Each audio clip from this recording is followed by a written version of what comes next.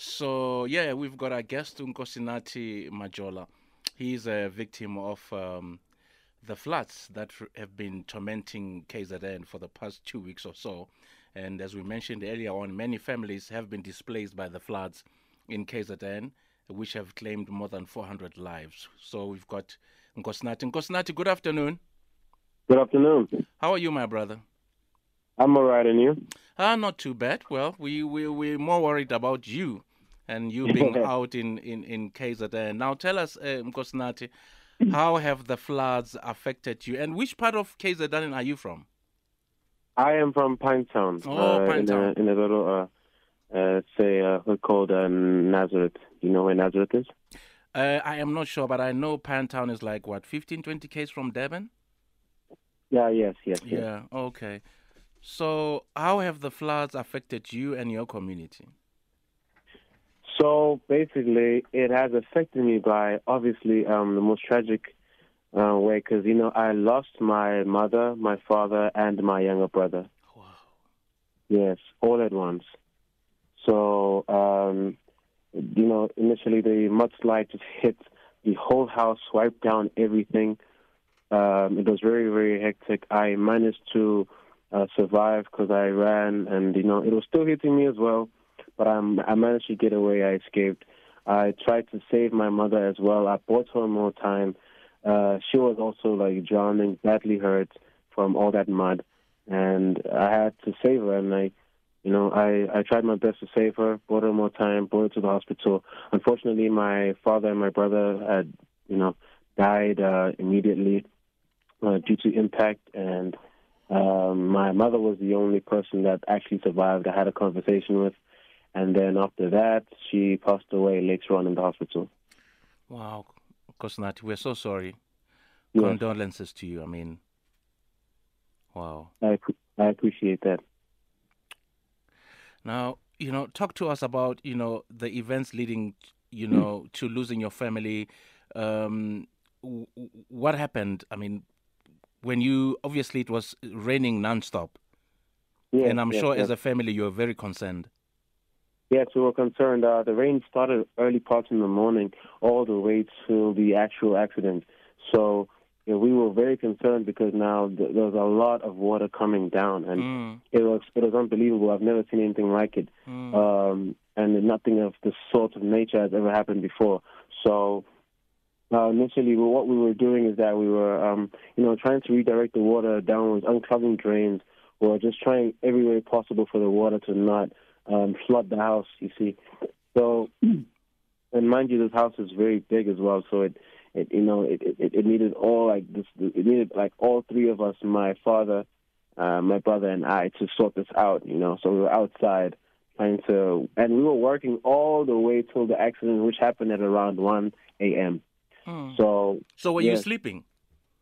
We were sleeping. I say, were you sleeping when this accident happened? No, I was not sleeping. No, not at all. So you were still up? Yes, when this thing happened, I was there.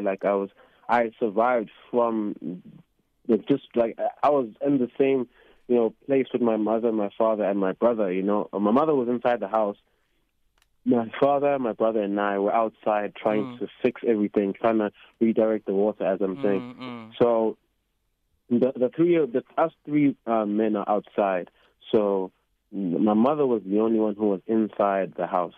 So I saw this. If you can try and picture it visually, the mudslide is coming from a bank above the house.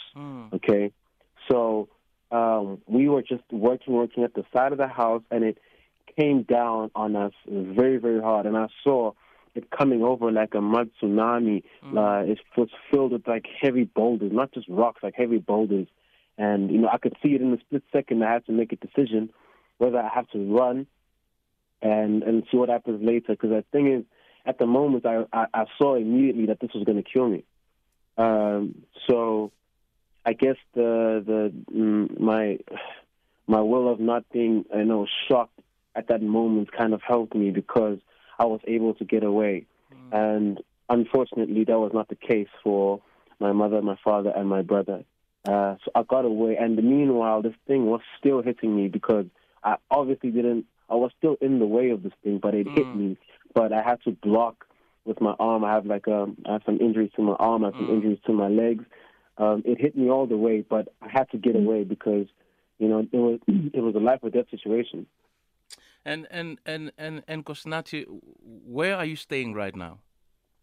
Right now, I'm staying with my girlfriend and her mother and her family. Basically, they let me stay there, and yeah, it's been fine for the time. They just took me in and then just accepted the situation. They know they also live in the same area.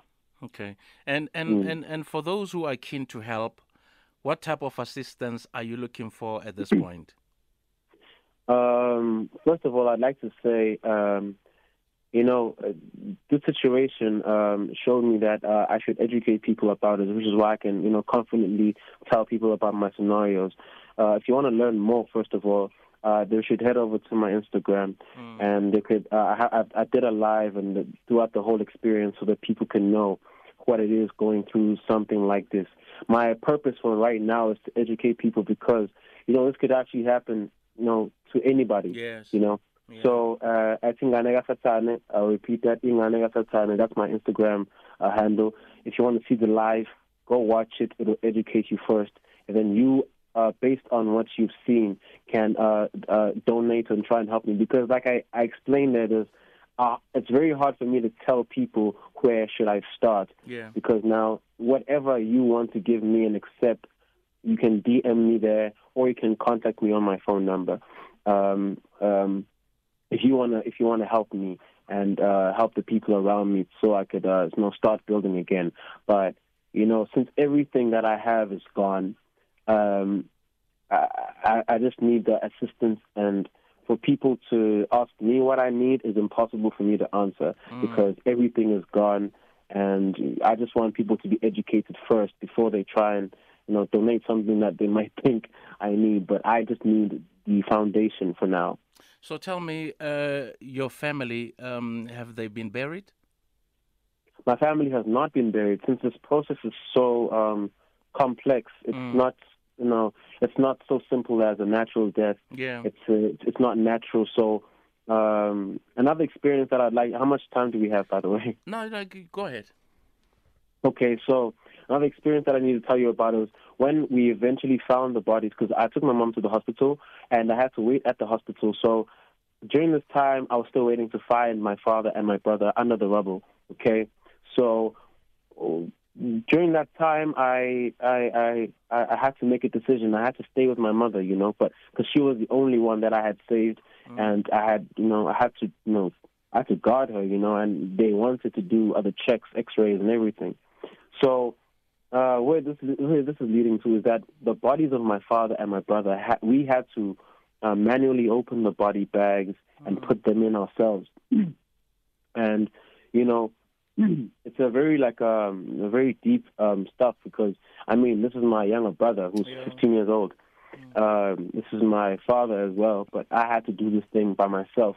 I had to put them in myself. I had to take them across this block road, far distance, because they were not willing to do it themselves. It was very difficult. These people were not taken by hearses or anything. These people we had to transport them to the mortuary. We had to tag them as well. I had to tag them, open the body bags again. When I get to the police station, tag them, identify them by myself. And, it's a process much harder when all the documents that these people lived for and,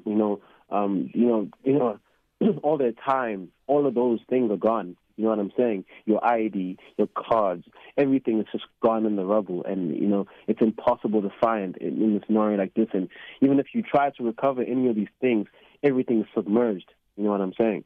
So it's a difficult process to even get documents. And the worst part is everybody is in this holiday, Yes. Everyone is on a holiday right now. As we speak, I'm fighting to try and get, certain documents, but I cannot get those documents because everybody starts operating by tomorrow. You see what I'm saying? So the funeral, and for those who also like to know, The funeral will still be organized. I am planning to do a memorial service. Thank you to Pantan Boys, which is the school of my younger brother, and I also used to go there as well. I'm an old boy. They offered to do a memorial service at the school. So that memorial service, as we have planned, should be on Thursday, depending on the scenario. Because mind you as well, there may be no electricity and there may be no water. So, there's a lot that is factored into this because everywhere there's damage in KZN. And it's really devastating. And, you don't really know where to go next because burying somebody right now is one of the most difficult things, and you have to have confirmation of somebody passing away in order to bury them, and that itself is hard to access right now. So as soon as I have that accessed, and this week, I will definitely let everybody know about funeral arrangements and all of that. But right now, the process is very difficult. And how can those who would like to help reach you? They can reach me on my cell phone number, 0671 808 989. And I'll repeat it just in case the people don't get it. It is 0671 808 989. Okay? And that is my number. You can WhatsApp me. You can call me. And if you're trying to help me, then yes, please. Do so, and I'll definitely credit where I can because that's all I can do for now. But yeah, that's all I can say. 0671 808 989. And then, what is your Instagram handle again? My Instagram handle is Ingane Kasatan. So Ingane Kasatan. Okay, Kasatan. Yes. All right. Thank you so much, Nkosinathi. And we'll keep you in our prayers. And I guess prayers sometimes are not good enough. You need help. Yeah. Definitely need help. Financial help. I just appreciate the support from everybody that I'm getting from the moment, including my mother-in-law and everybody else who's been supporting me. I do not take these things for granted because I do believe that there is always a plan. Well, all right. Thank you so much, Nkosinathi. All right. Great day. All right. Wow. What do you even say? I mean, such devastations, heartbreaking news. What do you say? It sounds like a movie when you're listening to how much he's lost, what he's had to go through.